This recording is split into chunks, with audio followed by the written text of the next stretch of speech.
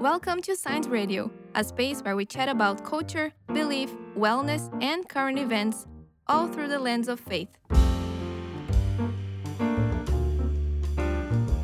Hello, and welcome back to another episode of Science Radio. My name's Jesse, I'll be your host today, and I am joined by our ever lovely, ever interesting co-host, Zanita. Welcome, Zanita.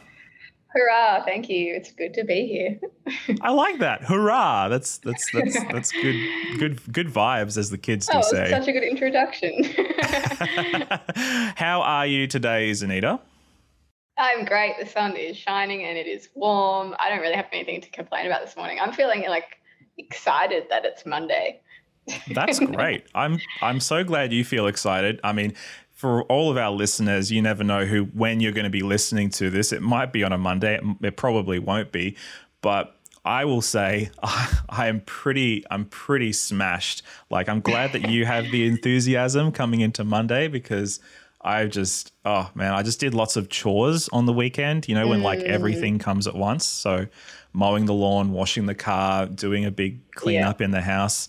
And I went through 2 alarms this morning and I ended up waking up 15 minutes after my alarm, looking at my clock and having a panic attack. I have to get to work. Oh no. And being no, Monday. I know. I did wake up thinking, oh yeah, I don't have to get up. It's a Sunday. And then that sudden realization is just, it can be devastating. But when you're in a line of work such as us, Zanita, coming to work is always a joy. So I'm glad to be here with you today. Yeah.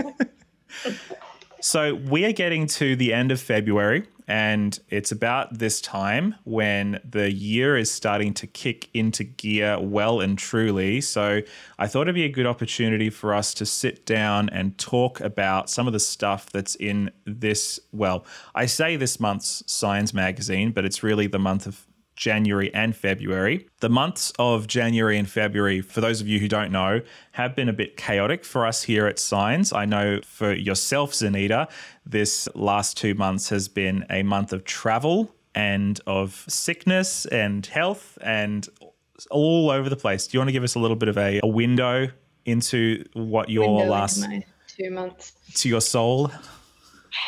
To my soul. Yeah, well, the last 2 months I was working from Tasmania in Victoria. I figured while I can work remotely, I may as well take advantage of that. So that was awesome, but living on the road is a bit more complicated than living at home, just because you've got to think about so many more things. So it was great. I had an awesome time. Tasmania is beautiful, and I feel really lucky that I could do that. But I also had 2 of my co-workers away and my computer broke. So there was just a few problems mixed into that I had to deal with. And then I got sick and now we're here and now I'm feeling pretty good. But yeah, I'm still man, where is January and February gone? I fully get that. Yeah, I was away for the first couple of weeks of January because I went over to New Zealand, and that was great too. So we were both traveling in different parts of the world. And of course, for those of you who follow our social media, you'll know that our editor, Jared, had a child. Well, his wife had a child, to be fair, at the end of December. And so he was pretty much taking care of his new little boy over the month of January. So my goodness, it has been a time. It's funny because when I first started working here, they all told me, January is just the month where nothing happens. You can kind of recharge and get back into the year, but it's definitely not has felt like that for me. And I'm sure it hasn't felt like that for you either.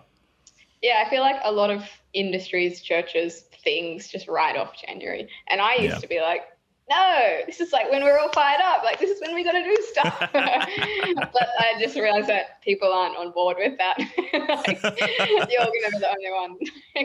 Yeah, it's a little bit. I have to ask as well, how has your little van survived? For those of you who don't know, Zanita has a van that she lives in a lot of the time. This van's actually great. I had a previous van that every time I would get in it, I would have to consider, do I have time to break down today? Because of my experience living and traveling in my previous van, I still have this subconscious mindset of I could break down today, anything could happen. But this van I have now is so trustworthy. It's so reliable, it's insane. So when I was traveling in Tasmania, like didn't like have a single problem, didn't come close to any animals, which was awesome. The biggest problem I had was like a tiny leakage, but I just put some tape over it. But no worries. Yeah, no worries. I'm actually in a house now, so wow, that's the luxury. That's a real nice treat to like flail my arms around and stand and have a toilet and a sink. So yeah, I'm just re-experiencing what it's like to live in a home again, which is so lovely. Oh, I'm glad to hear it. Yeah. All this to say, this has been our January, February. Lots more has happened that we don't even have the time to go in to, but I hope that for all of you listening, that you have had a great start to the year. Hopefully it hasn't been as busy and as hectic as ours, but I'm excited to be back for another year of Science Radio. So with that being said, what we're going to do is talk a little bit about an article that you wrote, Zanita, for our Jan-Feb issue. The article is entitled, I have it with me right now for those of us who are watching the video, Traveling with God, which I think is quite fitting, how we learn and grow on the journey. And so I think it's probably very in theme for us to be talking about traveling, but in a slightly different sense. So do you want to tell us a little bit about where the idea for this concept came from? Why traveling? Why was that the thing that you decided to kind of launch this article journey on? Yeah, I guess I was thinking about what it actually means to grow in a relationship with God, or to get to know him and to get to know ourselves. And I was thinking about relationally when I've learnt the most about people. And it's usually in those moments when you're like spending a chunk of time with them, whether it's traveling or whether it's on like, you go on school camp and you're with people for like 48 hours and all of a sudden you have new best friends and you have new enemies.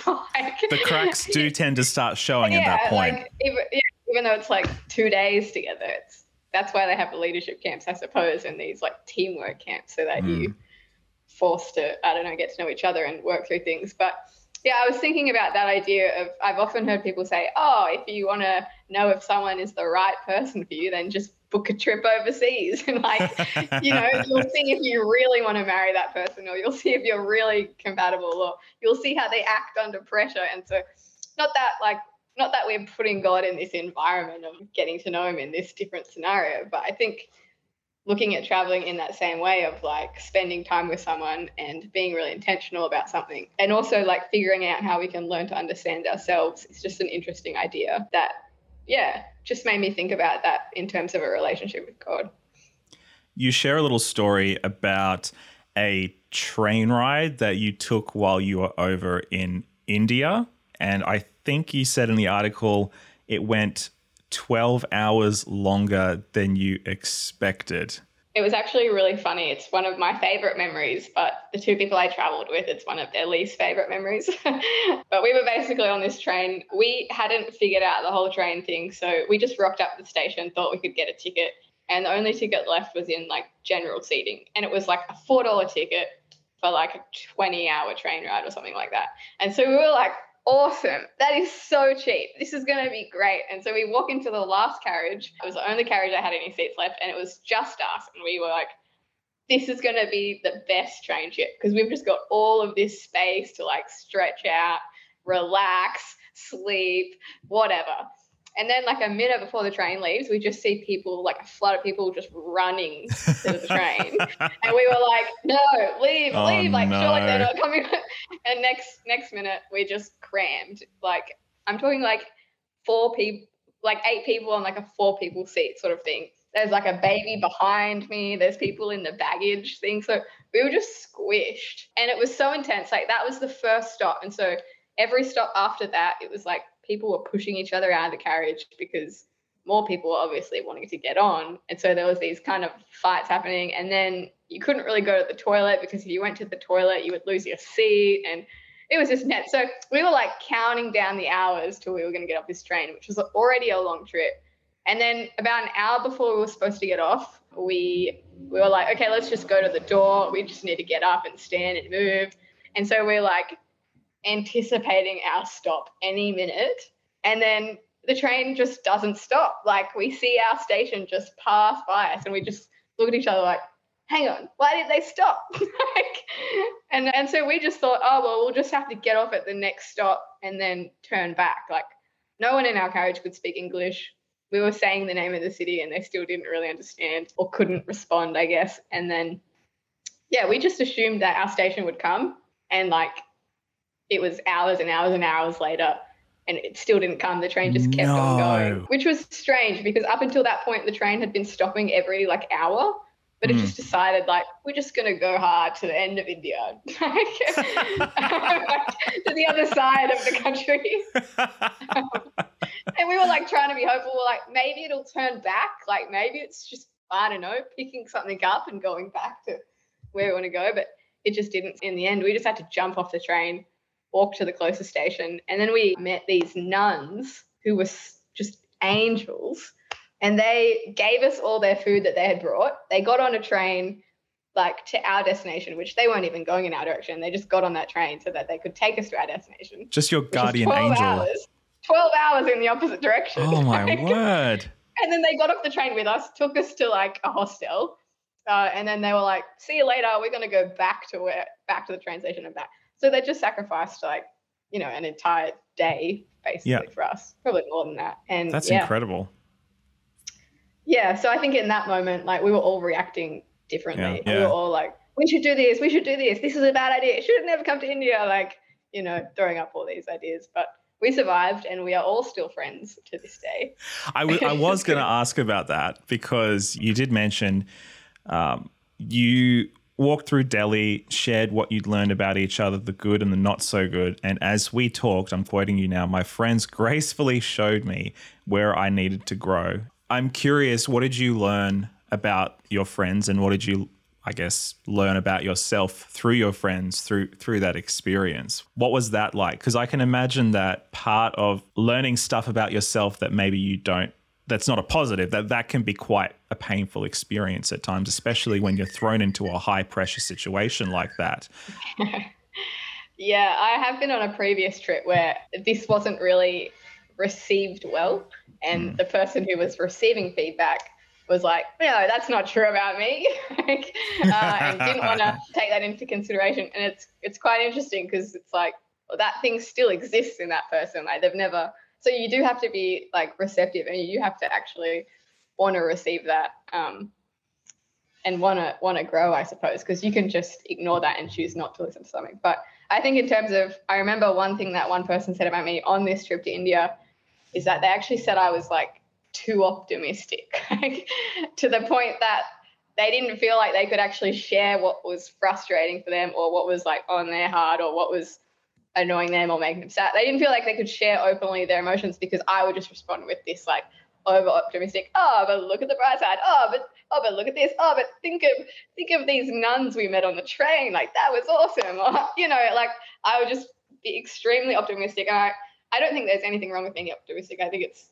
awesome. But I suppose when you're not really hearing what other people are saying or you're not acknowledging like what people are actually going through, then that can be kind of hard to, I don't know, just deal with, I suppose. And so I think I had to be a lot more mindful after that of not just responding to everything everyone said or every circumstance with this extreme optimism when that wasn't what they were experiencing, or when they just need to be listened to, or when they needed something that needed to be acknowledged. So that's something I'm always thinking of, because I still tend to be a little bit like, oh, look, a knife, we can slice some butter, or like it's just kind of my automatic function a lot of the time. So that was one of the things that I learned about myself. That's cool. And it's cool that you guys are able to remain friends throughout all of that. I think great. We had like a 2-week break where we just like gave each other a bit of space. Yeah. But then after that, it was fun. Yeah. So speaking of self-reflection, you mentioned a tool called the Johari window in the article that you have found to be helpful in, self-reflection, I suppose. For those of us who are not familiar with the Johari window, and I'm one of those, I'm not super familiar with it. What is it? And I guess what have you found so helpful about it? The Johari window is this cool psychology tool. It sounds Indian on the topic of India. It sounds like an Indian thing, Johari, but it was actually just two guys named Joe and Harry who squished their names together. That is so funny.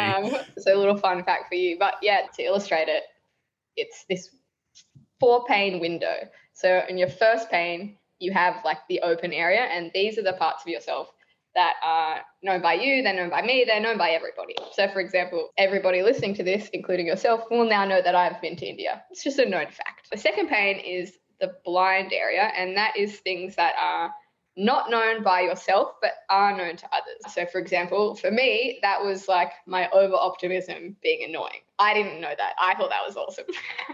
But other people didn't necessarily think that. So that's an example of like our blind areas in terms of the things we don't really know about ourselves but that you do. The third pane is the hidden area.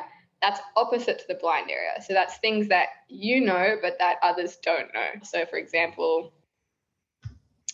what can I tell you, Jesse? Outside my window right now, I can see a surfboard on top of a building. Wow. None of you know that. Had no idea. I can see that. And then the fourth pane is the unknown area, and that is things that are either known by yourself or by others. That could be things in the future. That could be things that you don't understand yet about yourself or that others don't understand. It could also be things like things that God knows. Could be potential. Could be, gifts you or others aren't aware of. Could be a million things. But I think the Johari window is really cool because I remember there was someone once in my community and everyone knew something about them. And they were always like, why does he do that? This is just like, he's just causing himself problem after problem. And I was like, I don't think this person actually knows like what they're doing, or like, I don't think they're aware of this. And I kind of felt like, oh, it's really sad that everyone knows this about them. We're all aware of the mistakes they're making because of their behavior. And it's really sad that we all know this and we're in communion with them, but no one's really saying anything because it's kind of awkward and it's like, wow. So it's plainly obvious to everybody around them, except for the one person who probably really should know. Yeah, and who would really benefit by knowing. And of course, like I said before, like they have to be like receptive to that. Like if someone is stubborn and doesn't want to grow and, you know, is going to take that the wrong way, then it's harder to approach it, I suppose. But I think when we're like, especially when we're in community and like we're wanting to grow to be maybe more like Jesus in a Christian environment, or we are just wanting to grow in our character, if we have these relationships for a reason, then I think it's like awesome to have those people in your life who can gracefully point things out and who can help you. Like, because I just remember finding that so sad.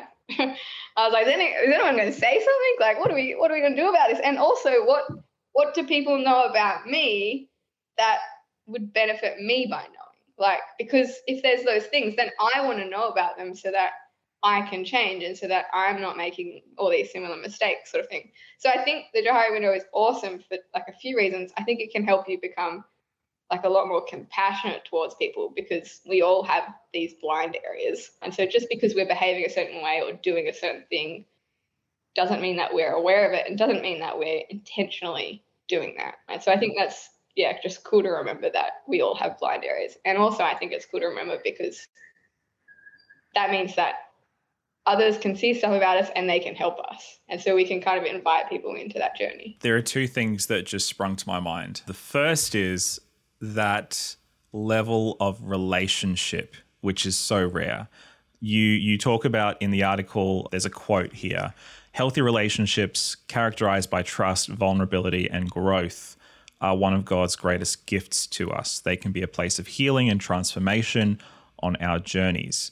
If we want to grow, we need to be open to listening to those who love God and who want the best for us. And as I think of my relationships and as you describe the people, like that person who clearly has an issue or a problem in some way, shape or form that everybody is painfully aware of and they're not, I just couldn't help but thinking of the people in my life who have gone through a similar situation and how if somebody had just had the courage to say something, maybe that would have changed so much for that person. But at the same time, were we as friends creating an environment where truth could be told in a way that is not going to make somebody just, oh, they just hate me, or they're just trying to criticize me, or, whatever, fill in the blank, whatever insecurity might come to the surface in a moment like that. It just kind of strikes me that we need to be better at creating environments of trust and vulnerability where these sorts of truths can be told in a way that is not going to destroy the confidence or the peace of the person who really needs to hear it. The other thing that I was thinking of was the Johari window in relation to our relationship with God. Has the Johari window helped you not just with your relationships with people, but with your relationship with God? Yeah, I think it's just helped me become a bit more aware of, my own relationship with God in terms of I think we can ask God what areas we need to grow, and we can ask him to kind of reveal those things. I think sometimes we can read the Bible and we can pray and we can not really gain a deeper understanding of ourselves. We can kind of read it with that lens of this is a book of instructions or this is a book of how to live better, and we can't gain insight into ourselves or into God. And so I think looking at the Bible in terms of a bit more reading the scriptures and asking myself, okay, what is this teaching me about God? And what is this teaching me about myself?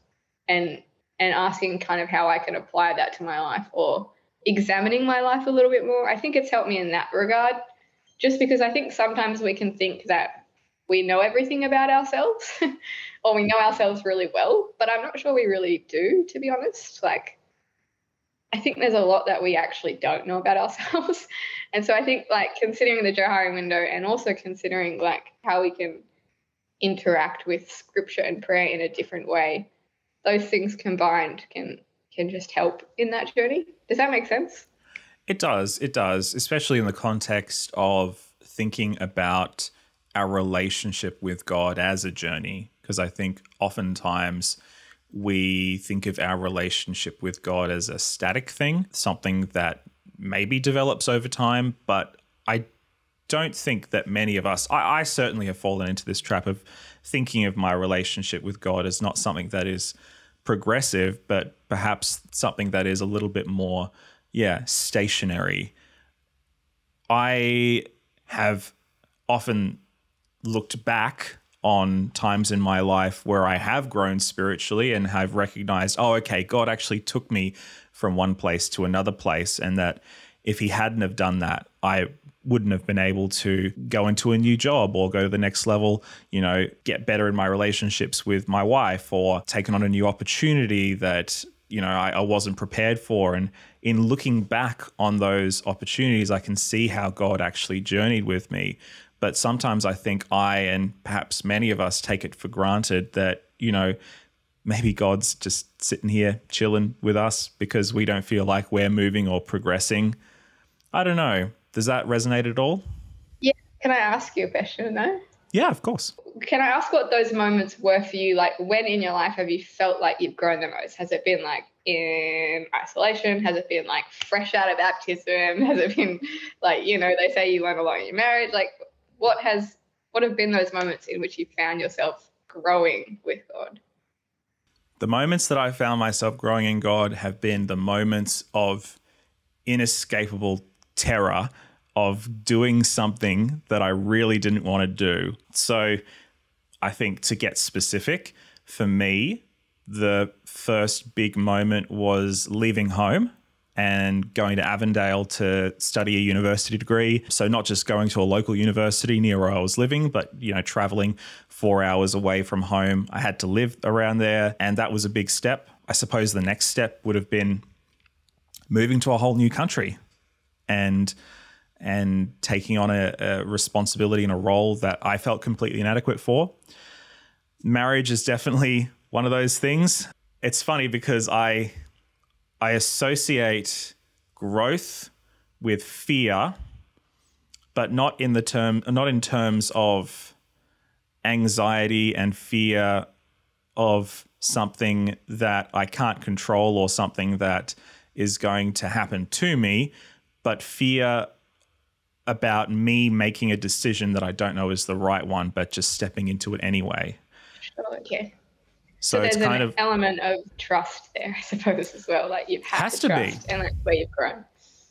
It's like, yeah, it's like stepping out into the unknown, jumping into dark waters that you're not sure where the bottom is, and just trusting that God's going to be there and take you through it, because there's no guarantees in life. You never know if something's going to work out or if it's not going to work out. You know, you propose to that person and you don't know if they're going to say yes. You take on a new job and you're not sure if it's going to be the right fit. You move to a whole new country and you don't know if that's going to be, if you're going to be able to handle living in a completely different place. I could have said no to a lot of those opportunities, and it does make me wonder what kind of person I might have turned out to be if I had not taken those opportunities, scary as they were at the time. Can I throw a spanner in the works and ask another question? Please, please. So obviously, you know, you proposed, she said yes, you've moved to Australia, everything is awesome. Had those things not worked out as you wished or as you hoped, and you came to Australia, it was awful, you hated it, the person you proposed to said no, you found yourself soon. Like, do you think you still would have you had any moments, I guess, in your life where you've had to trust and where things haven't gone as planned and you've still found yourself growing? Or if you haven't, how do you think you would respond? Yeah. I mean, obviously my life hasn't been a bed of roses. That's not nobody's life has been. Yes, there have been times that when things have not worked out. There was something that happened in New Zealand while I was there where I was supposed to progress to the next level of my ministry. And for reasons that we don't have to get into now, it just didn't happen. And for about a year, I was quite disappointed and a little bit bitter and a little bit mad at God for, in my mind, preventing me from, you know, doing what many of my classmates had all done. And then eventually I moved back to Australia and I was able to achieve that in a different way. And as I reflect on that experience, and sure, there have been many other experiences, even though, you know, the girl said yes to my proposal, that doesn't mean our marriage has been the perfect marriage. You know, I've messed up, I've made many mistakes, but I have also learned in the process of disappointment and failure and mistake that God has been a constant comfort and a constant presence of reassurance, even when everything else is discomforted and not certain and not positive. And so I recognize that in those circumstances, it's very easy to get mad at God and say, hey, why have you let all these bad things happen? And that, I mean, that's one of the age-old questions, right? Why does God let bad things happen to people? Why is everything not great all the time? And, you know, the reality is God does never promise. He never promises that everything's going to be great all the time. And yet he also promises that he'll be with us. And I have felt that even when I felt that nobody else was with me, I have felt God's presence. And so that has definitely been, I think, a maturing experience for me. And I think the other thing that it does for you is it gives you empathy for other people. Yeah, for sure. Because there have been, you know, just thinking about classmates of mine who didn't get a job after they got out of uni, you know, or classmates of mine who went on to get a job, but they had a horrible experience and they dropped out of pastoral ministry, or, you know, something happened to them that made them have to do a career change, or a relationship breakdown that left them devastated. I think when everything's going great for you all the time, it makes you feel like, well, other people must have problems, but not me. But when you go through some of these deep, dark valleys, it gives you empathy for other people and makes you more open to, okay, yeah, hey, somebody else is going through something and I need to give them some grace, to use a biblical term. I think also it's in those moments when things don't go as planned that you like can't rely on yourself as much. And so you're kind of forced to lean into other people or you're forced to lean into God more. And I think that can help you grow immensely with both people. Like I think the moments I've grown the most with people has probably been when I have needed help and when I've like had to kind of bare my soul a little more or like let them in. But yeah, I think it's the same with God. It's like getting to that point where you actually have to learn to trust and depend on him is where you're going to learn a lot about him. But I'm aware as well, Zenita, that, you know, there are a lot of different people who listen to this podcast. Some of them are Christians, probably a lot of them are not. So what would you say to somebody who is listening to this and is hearing the experience of two Christians, you know, walking with God and going, oh yeah, that's great for you, but like, how do I know that God's even there? What would you say to somebody with that sort of perspective? Yeah, I think it's really hard. I've asked this question a lot, even in my journey as a Christian. And I think it's one of the things I hear a lot. I do a little bit of work as a life coach. And so I often have people, Christian clients, questioning like, is God even here? Like I'm struggling with a relationship with God. I think it's a little less black and white than we think. I think often we think, you know, if we just read the Bible and pray and go to church, then surely we'll get to know God and surely we'll have that kind of relationship. But I think our relationship with God, just like with people, it's quite like a personal experience. Like we can interact with him different. I've heard someone explain it as, and I think there's actually a book about it, as like the love languages.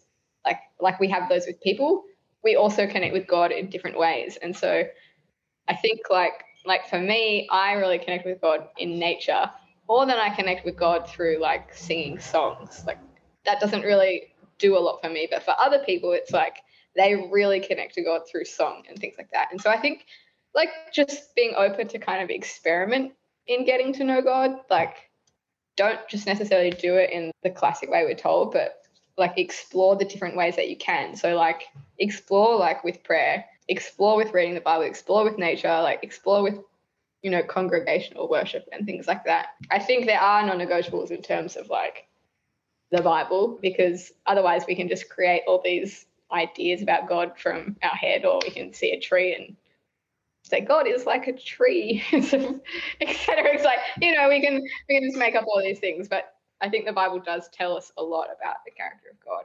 If we align everything back to that, then we can tell if that's true or false. But yeah, I think another thing is I've also learned that when I look out for the good in people, because we are told that we are made in the image of God. And so that means like you, the guy next door, the postman, like we all represent God in some way. And so when I look out for the good things in people's character, I'm also kind of reminded like, oh, that's also like what God is like. And so I think just you look for the good in people and also relate that back to God. And you can, because we don't see like God or Jesus in human form. Like he doesn't just knock on our door. We can't just go over his house and like hang out with him in physical form, but we can see him through every single person in the world. And so I think looking out for those characteristics in people can also help with that. But yeah, I mean, there's also things like studying the Bible with other people is really helpful. I know when I started coming back to church, I had so many questions about the God. Like sometimes the Bible, when you just pick it up and read it, can be really hard to understand and can be really confusing. And so having people to actually like answer my questions and explain things to me was also really helpful. And so I would start with some of those things, like, I don't know, reading the Bible, asking for help to read the Bible. Yeah. And getting yourself like hooked into community would also be what I would suggest. And yeah, just to add to that, not that I can, you know, encapsulate and do anything better than what you've just shared. That's a beautiful moment. But I will say that in my experience, God has spoken through many different avenues, not just the classical ones. Scripture is massive, as you say.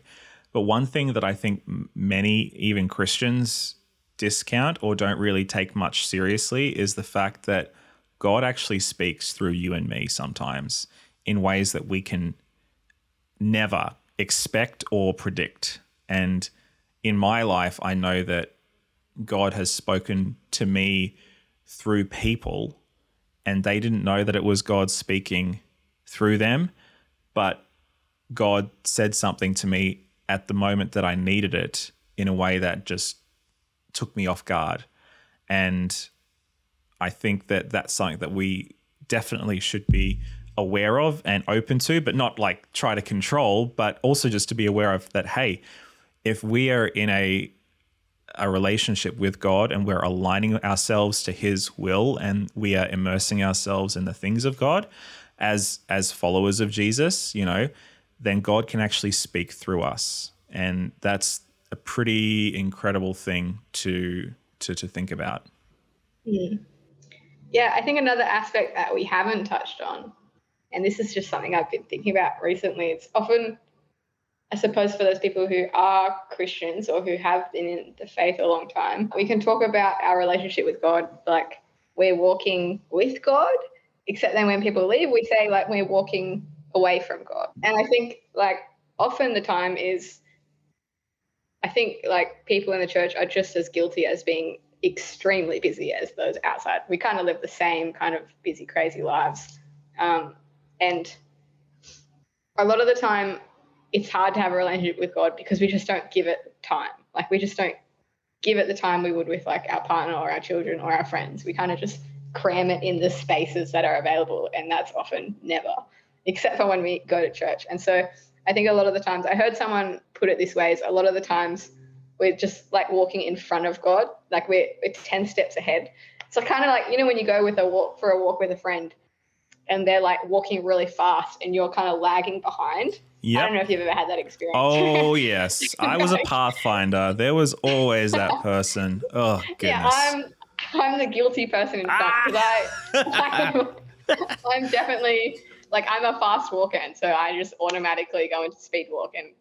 But anyway, I have been that person that has been lagging behind, and you feel like disconnected. Like you don't really feel like that person is like there in conversation because they're like racing ahead. They're with you, but they're not really. Not like really there. Yeah. And so I think sometimes our walk with God can be similar in that we're just like racing ahead. We're not really present. We're not like maintaining that pace of life where we can have an intimate relationship. Just making time for that relationship like you would plan a date night or like you would meet up with a friend every week, and carving out that space to actually get to know someone as well. Yeah, I think that's great. That's great. Well, I think that's probably a good place to end it for now. I've really enjoyed our time together, Zenita. Thank you very much for sharing. And if you want to read the article and many more, you can do so by heading over to signsofthetimes.org.au, where you will be able to see all of our past issues. You can get a digital subscription, a physical subscription, or just read one of our blog posts. So until next time, ladies and gentlemen, boys and girls, people of all ages, thank you very much for joining us for another episode of Signs Radio. We will see you next time. This episode was based on an article appearing in this month's Signs of the Times magazine. A print subscription is $28 a year or just $14 for a digital subscription. To find out more, visit signsofthetimes.org.au.